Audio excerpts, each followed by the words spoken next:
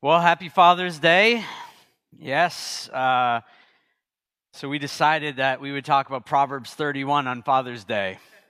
Talk about really nailing it, right? And I would love to blame someone else, except I planned our sermon series, so this is my fault. Or you're welcome, whatever. So I'm so glad to be with you this morning. Welcome to the summer edition of Church 21, where the relationships go deeper, but there are fewer to have relationships with, right? Where people start to span out in the summer, vacationing and doing all kinds of wonderful things. So really excited for summer. We're actually going on vacation this next week, which really grateful for. And it's been a long 2 years. It's just been a long time. So let me pray again. Thank you, Henry, for praying. I just need to pray again. Jesus, thank you that you're here. Thank you for your word. Thank you that we got to hear from Holly this morning, that it was your word that changed her. And so would you do that with us? Thank you that you are present and you're active and you're moving. Thank you for the ability to do things differently. When we bump into different circumstances, we can view them as problems or obstacles or as opportunities from you to do things differently. And so thank you for that this morning. We love you and we need you for everything. Amen. All right, the word excellent. The word excellent. It's a rather subjective word.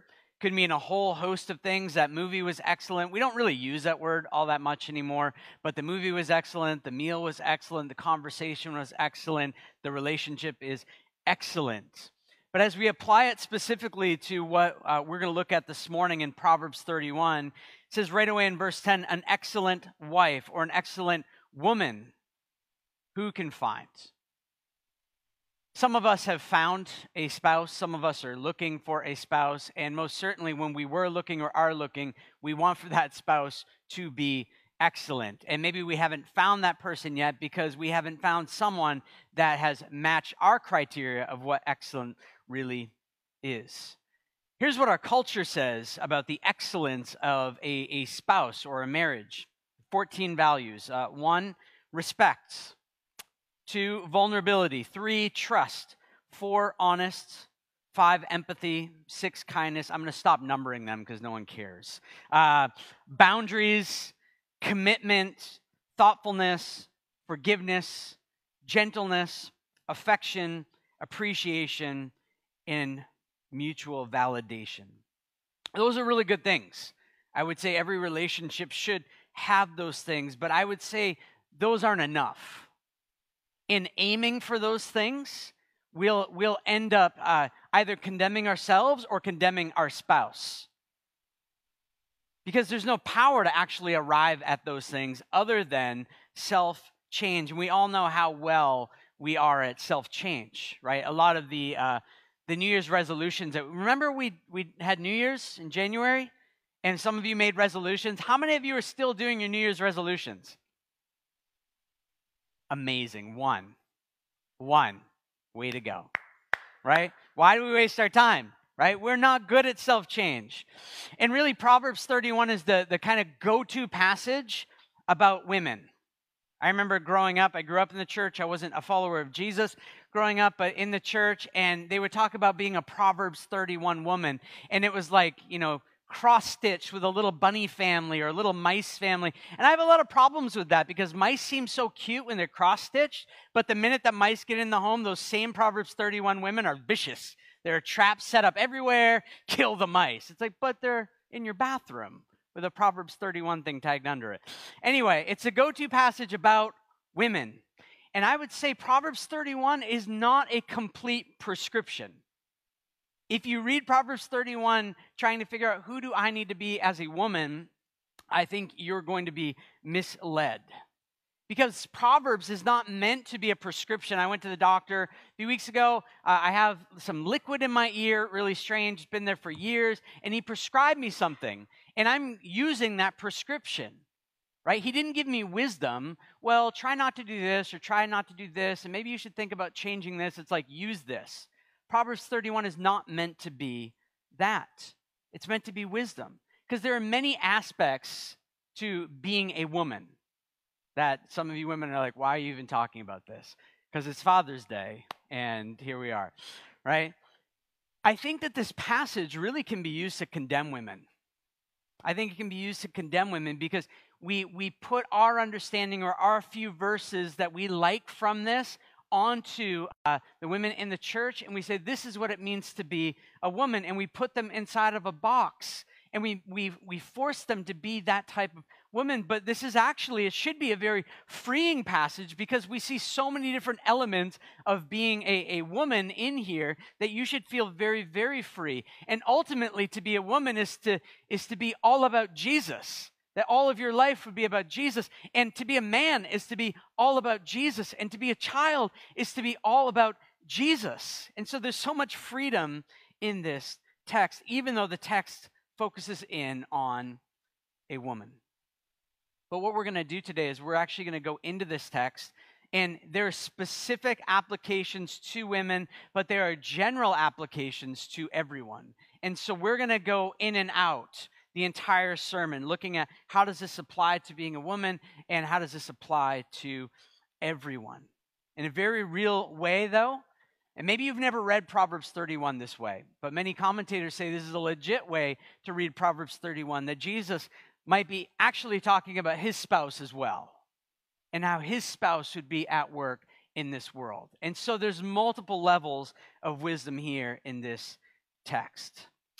But let me start with this. I have all these little rants that I'm going to try and not go into super deep. We're doing a series called Sextember in September because we're clever and we know how to replace one letter. But when we get to September, we're going to do a whole month on sex and things related to sex, and one of those is going to be dating. So we're going to talk about those. We're actually having a singles night. I think it's the first time we've ever done this. A singles night for Church 21. Our aim is not to do speed dating that night. It's to do an incredible evening together, and I think it's going to be really, really good. I know all the plans that are already being worked out for that. But excellent, an excellent wife. Proverbs 31, verse 10, an excellent wife. Here's the thing. Being excellent doesn't all of a sudden turn on after you're married. As I officiate weddings sometimes, and as people get married, there's not some little like switch under the booth that I just flip it, and all of a sudden you're going to be excellent from this point forward. Being an excellent spouse starts before you're a spouse. That you work on that beforehand. And as people are looking for someone to marry, as they're looking for someone to be with, if that's your thing, we're looking for the excellent person. And in that pursuit of looking for the excellent person, we find things that are completely wrong with other people. And I don't know if you've ever sat with a single person and heard all of the things that they're working through and thinking about, but so often it has to do with that guy or that girl. And sometimes we have to ask, well, what about you? What about you? Are you the excellent spouse? Are you working on yourself as well? Or are you pursuing everyone as if they need to be the ones doing all the work? Because if you enter into marriage with, I've got it all together, she's got some stuff to work on, but I'm willing to put up with her. It's like, this is going to be awesome. Your anniversaries are going to be killer. It's maybe literally speaking, right? But you work on yourself. This is how it starts. And I want to do one quick rant, and then we'll get into it, okay? I think that we pursue one another. For those of you who are dating or looking to date or looking to get married, I think we pursue one another, especially today, in very damaging ways because the main focus is on charm and beauty. In Proverbs 31, verse 30, the writer of Proverbs says, charm is deceitful and beauty is vain. And yet that's the way we as followers of Jesus, I'm not talking about the culture, I'm not talking about society, I'm talking about us. That's how we pursue people. Charm and beauty. I'm not against dating apps. I don't care about dating apps. I'm done dating, right? With my wife. I'm going to keep dating my wife, sure. We're not going to do a dating app together. That's not going to happen. We don't have time for that, right? But dating apps and speed dating, do you know what they focus on? Charm and beauty. I'm reading a book right now. I won't go into great depth of it, but she's a non-Christian talking about how dating apps turn people into consumable commodities. Non-Christians saying that we are taking away the personhood and making them into an avatar that we're willing to just slide through until we find the hot guy that maybe we want to go and believe all of the things that he's saying, because he must be saying everything true. Everything on that app must be true about who he is or who she is, because we don't lie, do we? I read a really long book a few years ago called Everybody Lies. It was kind of a waste of time because it was all in the title. But he was showing in great depth all of the research that what people say about themselves and yet what their Google searches show about themselves. And tons of research that everybody lies. And yet this is the individualistic, the diminishing personhood, the consumable commodities that all of our dating and getting together, even in the Christian world, where it's all coming from. But the character, you can't find out someone's character from their online profile. You can't find someone's character even in a few dates because, not guaranteed, some of us are idiots, right? But most likely, you're on your best behavior, at least on the first few dates. We don't know your true character. We don't know that yet.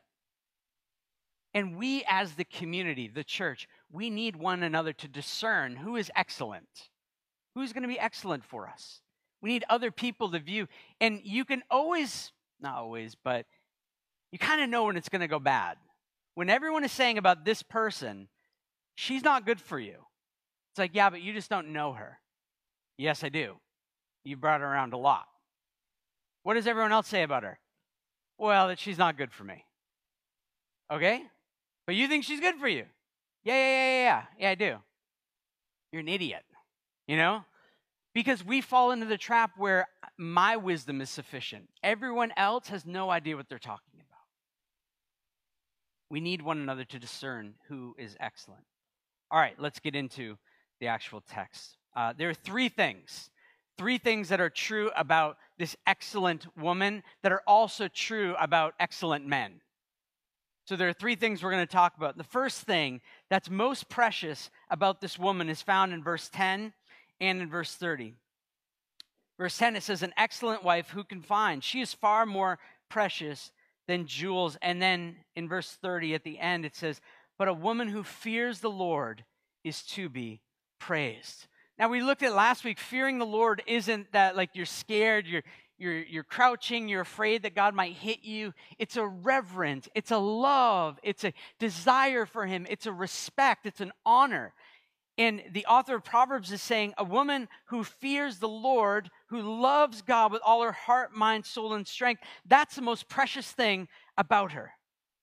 And this is what's true about this woman here. And as we generally apply this to all men and women, this is what is most precious about all of us, is that we love God with all our heart, mind, soul, and strength. That we want him to shape us and to reshape us. That he is our primary objective in all of life. That he is the most important aspect in all of life, in all of our dating, in all of our pursuit of our spouse. This is what matters most. This is what's going to matter for eternity. And if you're pursuing someone to marry, this is primary thing that you're looking at. Do they love Jesus? When I talk to my kids, I think only one of my kids is in here today, but when I talk to our kids about getting married, I said, the most important thing is that he or she would love Jesus. Oh, there's Malachi. All right, there's two of us. All right, is that they would love Jesus. I don't care about much else. That they would love Jesus and be obsessed with him because that's primary. There's no such thing as missional dating. I've had people try and convince me of this. Seriously, we're sitting in the office, I'm reading scripture to them about this, and they're like, no, you don't understand. I'm like, you're right, and that's why I'm reading scripture to you, because you don't understand. You don't get it. And they say, yeah, but what about that couple in our church that, she was a Christian, he wasn't, and I said, ask them about it. They would say, we do not prescribe this to you. This was stupid. This was not smart. Don't do this. It worked out for us. But for every one that it works out for, there's a whole host of people that it doesn't. It's like you live on different planets completely. and you somehow think that those planets are going to align and somehow they're going to connect, or you think that you're going to be the one that's going to convince him. The Word of God is not enough. The Spirit is not enough. But you, in all of your ruggedness, you're going to be the one to convince her. It's not going to happen.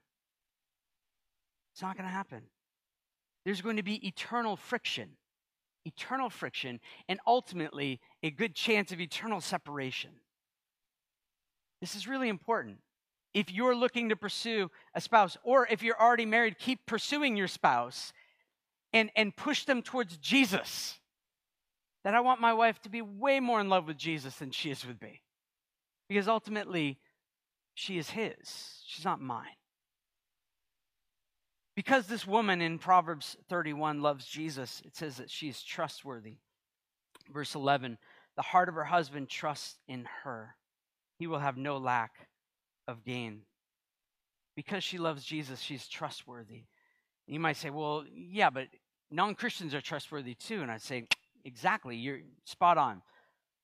But the trust that they're talking about is a bit different. The trust here is that she wants God's fame and his flourishing of his kingdom to rule and reign over everything. That she's not primarily concerned with what her husband wants. She's concerned with what God wants. She's concerned about what God is doing. And how can she support God, and how can she support her husband in this? And this is why, as we get into Proverbs 31, this isn't a rule to live by, but a heart. It's a heart that's submitted to God, that we find him most important, most precious, a heart submitted to him, and not a rule. That this isn't a rule that we follow. So the most precious thing about this woman, about all women, about any man, is that we would love God with all our heart, mind, soul, and strength. It's so simple, isn't it? And yet we don't do that so often. The second thing that flows out of that is that this woman is a servant. She's a servant in verse 13. And there are multiple places where we could pull things from this text, but it's just too big to get through in a manageable amount of time. Verse 13, it says, and she works with willing hands. You see, as we're going to see in just a second, she exists with others in view. There's a lot of talk about platform today, right? How many have heard that? Platform. You build a platform, right? And why do we build platforms? So that we can be successful, so that we can be seen, so that we can be known, so that we can become rich, so that we can tell. I mean, I get these Facebook messages all the time from this guy that's like, are you sure you don't want to bring home $100,000 in a week? I'm like, bro, if I could bring 100, like, have you seen what's happening in the stock market? Like, are you tapped into reality at all? Crypto doesn't exist. Like, are you there at all? But he's trying to build his platform with me. Give me your money, give me your stuff so that I can have a platform and you can lose everything, right? We want to build platforms for ourselves. But for this woman, she doesn't want to build a platform for herself. She's committed to her spouse, to her home, to her business, and to the needy. And so we're going to go through those 4 areas rather quickly. But she is a servant. So the thing that's most important about her is that she loves God with all her heart, mind, soul, and strength. And because of that, it flows into her being a servant in all of life. And the first place is that we see this is with her spouse. So verse 11 and 12 and then 23. The heart of her husband trusts in her. He will have no lack of gain. She does him good and not harm all the days of her life. And then verse 23, it says, her husband is known in the gates when he sits among the elders of the land. Now, this is not supposed to be prescriptive, remember? So the woman is not making everything good and the husband is sitting in his proverbial, recliner, giving everyone wisdom about how life is supposed to be. That's not it. But for her, the way that she sees her role in this relationship, and don't jump to any conclusions, let me round out my things, okay? I just don't want to have to subset every statement I make with another statement. But she serves her husband. She sees her entrance into that relationship as, I am going to serve you. That I am committed to your well-being. I am committed to your thriving. I'm committed to you not lacking anything. His role in that city was to go to the city gates. Right? So she's doing all the stuff that we're going to see in a minute. He's at the city gates, but that job at the city gates was really important because it was one of twofold position, really. One was to provide wisdom for the good of the city, to not just think about his little family, but the entire city, but also to provide protection for the city. So it was constantly looking in, what does our city need? And looking out, how do we protect the city from invasion? Because that was a very real thing you had to worry about in that day. And that's a very real thing we have to worry about today as well in other parts of the world. So that was his role. And he was known in the city. He was known. And guys, this is kind of a sidetrack for a second. But guys, be known. Be known. Live lives that are open. Live lives that other people know what you're about, what your struggles are. Be in relationships with guys. As Evan was talking about change groups, the one thing that he didn't say was that those are actually gender specific, that men with men, women with women. And be in a change group with guys that are going to know you. Like, I'm going to tell you things that might make you feel very uncomfortable, but this is who I am, and I'm not going to hide anymore.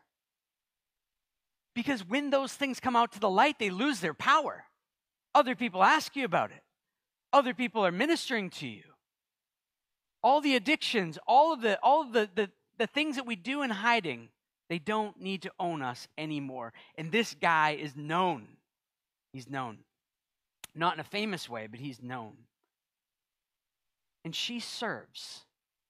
She serves so that he can be there. Now, this isn't prescriptive again. It's not prescriptive. This is not, okay, guys, go do something where everyone will know you, whatever. Women just stay at home. That's not it. Not prescriptive. But in this day, this is how things rolled. And so this is giving us a window into the culture of what was happening. This is also when spouses come together. It's not a 50-50 thing. We're like really good with math, and we're like, well, 50 plus 50 is 100%. We're going to give 100%. You know, it's like, that's not it. Because how many of our marriages continue like that? Like, we have people on our street right now. She got really, really sick. She's been in the hospital for a long time. She is contributing not very much to this relationship in a sense, right? Marriage is not 50-50. He's not waiting at home saying, well, I'll see if this marriage will continue if you can make it back home and everything's fine. Like, that's not it. It's not 50-50. It's 100-100. And you're like, math doesn't work out. It's like, I know, but we're working in God's economy, not ours. And things don't always match up with what we thought it was going to be. Because as people come together, you're both called to serve one another. In a very real sense, you're becoming a new creation. You're coming together to be this new creature that has not existed before, where two people don't lose everything about themselves, but rather they bring all the fullness of who they are, and all the brokenness of who they are, by the way, into that new creation. And no longer are they two flesh, but God says, now you're one flesh, and you begin to live out of that. And so for her, as she sees what her part of the flesh that is him, he needs to go do that. Great. Well, I'm happy to serve in this way so that this can work out. And for him, he's saying, I'm happy to serve in this way so that you can be free to do these things as well. That's marriage. Two people fully committed to serve God and one another. Those are the best marriages that we can possibly have. She also makes sure that he is dressed well. Women, I'm going to prescribe that. Because so often, I'm about to leave the house and Jess is like, that's what you're going to wear? I'm like, no, that was a test. What do you think I should wear? What do you think I'm really going to wear? And then she tells me, I'm like, exactly. Doesn't always go like that, but, you know, I'm preaching. It always sounds really good. They dress well. Like, she's making his clothes. She's making him look well. He is loved. She knows, like, you go, and when you come back, you're not going to lack anything. Like, I'm fully here for you. Fully here for you. He is loved. He is without worry. He trusts her. And that's something that doesn't really exist in so many relationships. I was looking at new trends, which trends aren't always exciting, are they? And it was, how did they phrase it in the article? Ethical non-monogamy is the trend for 2022. Number one trend in relationships. Ethical non-monogamy. That I trust you enough that we're not going to trust one another. It's like, what? I don't get it. I don't get it. It's working out of a different economy. But for this relationship, some of you are still discussing, like, I still don't get it. I know. We got to move on, though. All right? But he goes, and he's going without worry. I know that my spouse's heart is for me, mine is for her. And he's free to be focused. And he praises her at the end. Many women have done excellently, but you surpass them all. He's full of praise. If you're married, praise your spouse. Praise them often. Build them up. Encourage them. Lift them up. This is what's going on with him. And there's mutual praise and servanthood in marriages and relationships, because your marriage ultimately is not about you. It's not about you. You're not brought into this relationship because you always wanted to be married. It's like you're brought into this relationship so that you learn more about what it is to lose yourself and to serve. And there are lots of extra benefits, marriage is incredible, but yet you find out what it really means to be a servant. And the way that she looked at marriage was that it's not about me. It's not primarily about me. But she's not just a spouse. She's also working in the home. And verse 27 says she looks well to the ways of her household and does not eat the bread of idleness. She's not at home, as it was said when I was a kid, eating bonbons, right? Which is French for candy, I guess. So she's doing stuff. She's moving. She is not lazy. She is not surprised by circumstances. It says in verse 25, she laughs at the time to come. She's like, go ahead, January in Quebec. Bring it on. I am ready. Paula loves winter. I hate winter. She is like, bring it on. I'm like, let's move south. Lord has not allowed that to happen. But not surprised by circumstances. Her house is fed and clothed well. Verse 14 and 15, 21 and 22 talk about that. Verse 21 says, she's not afraid of snow for her household, for all her household are clothed in scarlet. She makes bed coverings for herself, her clothing in fine linen and purple. Like, this is the best of the best. And it's not to show how wealthy she is. It's to show that she pays attention to make sure that what she's doing is appropriate to what the needs actually are. She's ensuring thriving at home. And things are thriving at home so much so that it says in verse 28, and this is a miracle. You want to talk about miracles? Proverbs 31:28 might be one of the biggest miracles. It's like resurrection and then this. Her children rise up and call her blessed. I've never heard any of my kids get up in the morning and say, blessed mother. So thankful to be your kids, right? It's like, Mom, what's for breakfast? I'm hungry. I thought it was waffles today. It's like, make waffles yourself, kid, right? Blessed that there's thriving that's happening within the home because of her work. Do others in your home, you might work that out later, buddy. Do others in your home, right? I'm giving you, it's like a softball, right? Take that and run with it tomorrow morning. Don't yell it, though, because we like to sleep. Do others in your home get your best? And I'm not just talking to women, men as well. Do others in your home get your best? Or do they get the leftovers? Do they get the best of who you are, or does your work get the best of who you are? Do they get the best of who you are, or does your exercise get the best? Do they get the best, or does Stranger Things get the best? Which is coming around, okay? I'm a week further in, all right? It's coming around. But what gets your best? For this woman, it was her home gets her best. The home gets her best. She serves those that she's responsible for. Why? Because she knows that life is not about her. Kids don't exist to call her blessed, and they call her blessed because they understand what's going on with her. That mom is not freaking out. Why don't you love me? Why don't you care for me? Why don't you do this? And sometimes we do have to say, why don't you say thank you ever, right? It's part of discipline and growing up. But she's serving, not so that she gets something from the kids or the people in the house, but because of her identity. She loves the Lord God with all her heart, mind, soul, and strength, and I'm ready to serve. And being a mom, being a dad, being a spiritual parent, being a child of a parent who's addicted to things, sometimes the things that we have to carry are thankless, right? Thankless. But yet God sees every single thing that you are doing.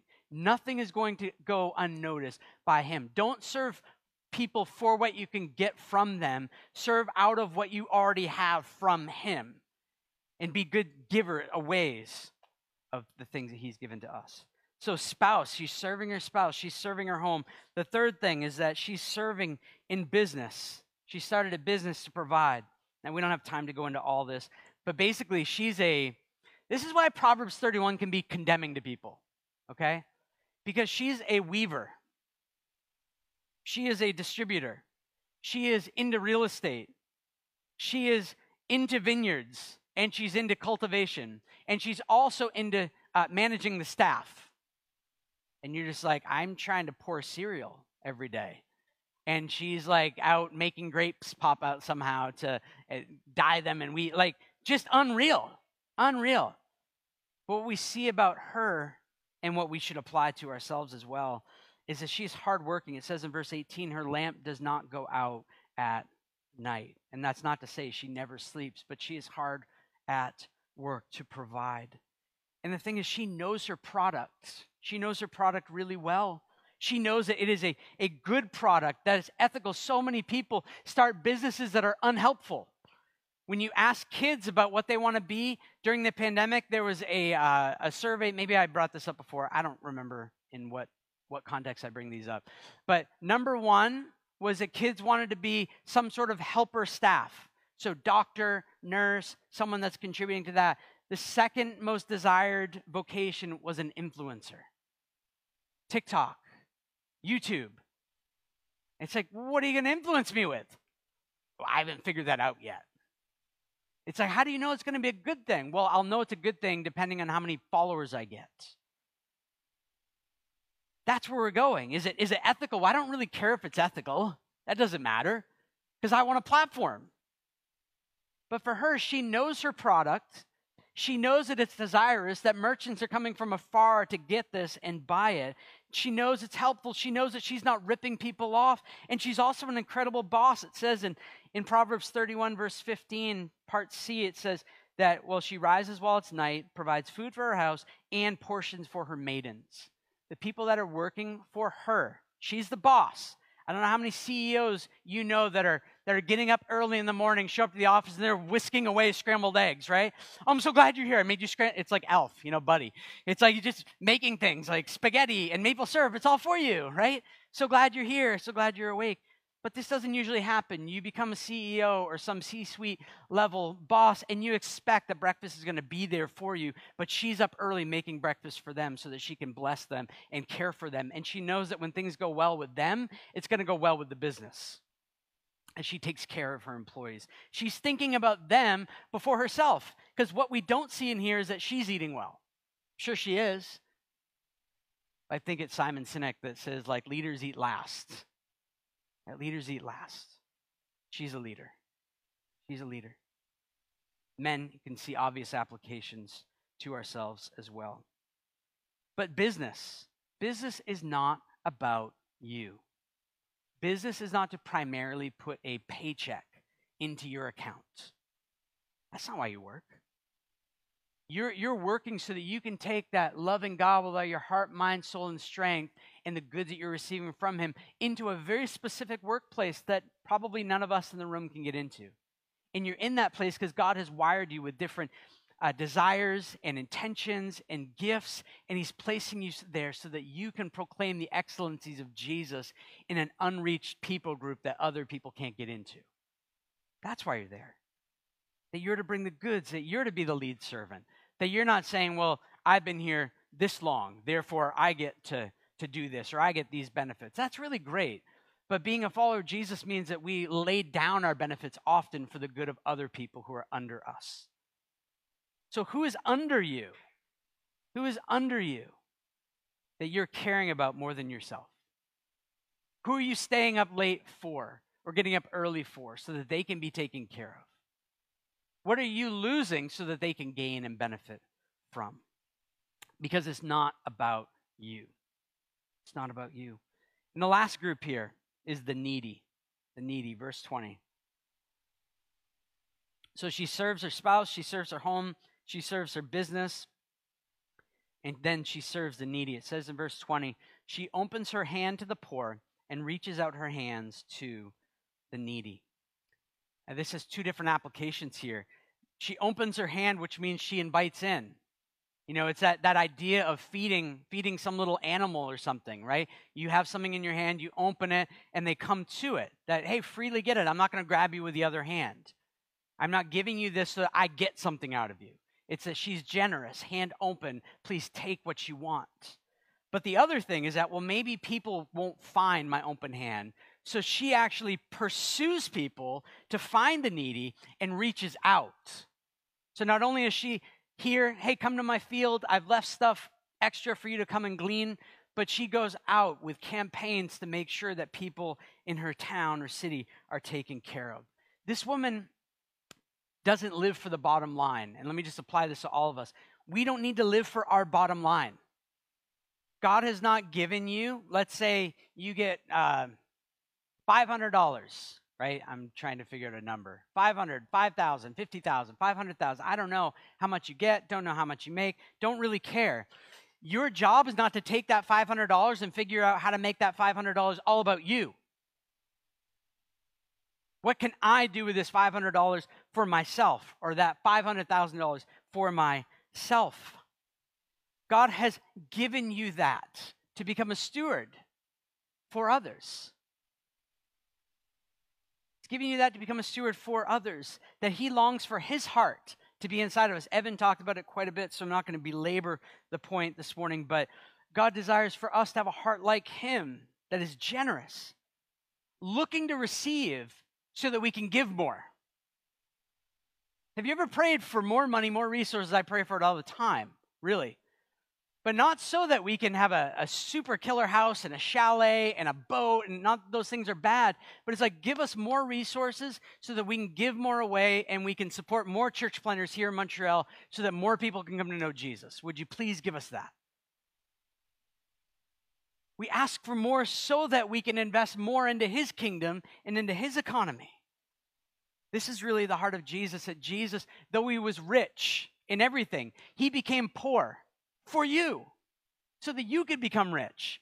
Imagine you invest in your RRSP year after year after year after year, and then one day you're like, okay, and you take a step back from all that and you give it all away to other people, and you enter into their poverty, their nothingness. And that's what Jesus did on the cross.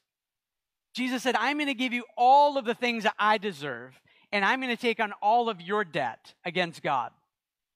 And I'm going to die for that so that you can have all of my stuff. And don't become materialistic with that idea. It's not about the stuff. And sometimes when we think about heaven, we think about the stuff still. But heaven and the new creation is really about being in the presence of God and not being addicted to the stuff anymore. Not being able to be addicted to the stuff anymore. That's good news for us. And Jesus wants to put that heart in us, not later, but now. He's freed us to be able to look at our resources and say, this is not about me. This is not about us. How do I leverage these things for other people? Do you have giving built into your life? And please, please don't be under the delusion that so many are under. That they say, yeah, I only make like $15,000 a year. When I make $150,000 a year, then I'll be generous. No, you won't. Just like the excellent switch. It's not like when you get married, flip the excellent switch. It's like when you get lots of money, you flip that generous switch. It starts when you have nothing. It starts when you have nothing. You learn about what it's like to give and to be in need. I'll just share our story real quick. That when we first got married, we were raising support to move here. And no one would hire me because in the job application thing, my degree was in social work. I was trying to get a social work job. I was trying to get any job. I tried to get a waiter job. And they said, what's your long-term plan for this? I'm like, I don't keep people happy with food. I don't know. They're like, no, but how are you really going to invest in this place? I'm like, I'm not going to be here very long. As soon as we get enough support, I'm going to move to Montreal and plant a church. That's what we're going to do. And they're like, oh, okay, we're not interested. That was my entire thing. And so I kind of had to take any job that came my way. And the job that came made us negative money, basically. And I remember reasoning out in my mind and heart that, okay, this is going to be a season where we don't give anything. And so we I just said to Jess, we're not going to give anything. And she probably said, well, like, you should pray about that or something. But when we used to balance checkbooks, not so distant past. I would balance things out. Every week we had like $2 left. And it was like, maybe we could go to Target and like get a Starbucks coffee. I don't know. Like, and this is literal. And God said, no, I want you to give. And I'm like, we can't give. I want you to give. Okay, fine. And we started off with a 10% thing. Every check we get, 10% went into this thing. And I would tell Jess, we're going to get a call this week from the pastors of the church being like, why are you putting in these checks? They're overdrafting. It's costing us money, like, what's going on? And I would say to God, like, fine, here's my worship. Like, you're going to have to do something about it. Literally, no joke, every week someone came to us with money. They didn't know. We didn't tell anyone. I would go and speak at a church, and they're like, well, we can't support you, but here's $1,000. $1,000 was like $1 million to me at that point. And I'm like, we can eat meat this week, amazing. But like, there's the money. There's the money. And God taught us during that period to just be generous. Let the gospel get a hold of my heart, not my checkbook balance, and allow for him to provide. Now, we don't be stupid, right? We're not dumb with our money, but that was a real challenge from God, and we've seen him continue to answer it. And I feel so free to speak about money within Church 21, because Church 21 doesn't give me any money. No money. Nothing comes to me from Church 21. So when I talk about it, and you're like, you just want a bigger house, you want blah, I'm like, I get nothing. So I'm so free. I feel so free. But do you have giving built into your life? You have it built into your life. And if you don't, you're missing out. You're missing out. Not just the ministries or the whomever that's missing out, but you're missing out on getting the joy of partnering with God in these things. Okay, lastly, the third thing. So her life was all about Jesus. The second thing is that she is a servant to her spouse, to her home, to her business, and to the needy. And the third thing is that she is noticed for not trying to be noticed. This woman is noticed for not trying to be noticed, that she is humble, that her platform is not for self-serving, but for serving others. And I'll go through this really quickly because I know we're pretty much out of time. But she's noticed for what she would want to be noticed for. She's noticed for her confidence in God. She's noticed for her strength and her dignity, that she is above reproach. That she's noticed for her wisdom and kindness. That she is noticed that her life is about other people. And the evaluation that comes from her husband, which I already read earlier, many women have done excellently, but you surpass them all. The kids, the husband, and the city all praise her. The husband, the kids, the city can't imagine life without her. She is indispensable in the spheres of relational influence where she exists. That she is like a source of life to people. And this means that she's poured out consistently, but it also means that she's filled consistently with the goodness that God has given to her. And let me end with this, that this whole thing, this Proverbs 31 woman applies to all of us so relevantly, because this is our calling. This is our calling, that we are called and privileged to get to love Jesus with all our heart, mind, soul, and strength, that we get the benefit and privilege of being a servant to everyone in our city. And we get to serve in such a way that the city gets to see who we are and what we're about as followers of Jesus. And when they notice something, we get to then point all credit back to him. We don't need to get caught up in what others want us to be. This is what it means to be a woman in the 21st century. This is what it means to be a man in the 21st century. It's like, well, that's really good. It's good, your list of 14 things. But primarily, these three things, loving Jesus with all your heart, mind, soul, and strength, being a servant to all, and not reeking. Reeking's a bad word. Good reeking. Smelling sweet, being the aroma of humility to a city that's pursuing themselves. This is what we're called to. And so in a very real sense, Jesus is saying to Montreal through Proverbs 31, have you considered my excellent spouse? Have you considered her? Have you considered what it would mean to be a part of her? Because it's not just a list of rules and regulations that you're joining up with. It's this unity with Jesus and with all of his people. And in a very real way, through Jesus' bride, the church, he is showcasing his goodness to the city. He's showcasing who he is to a city that's longing to find value, meaning, and purpose in anything. In anything.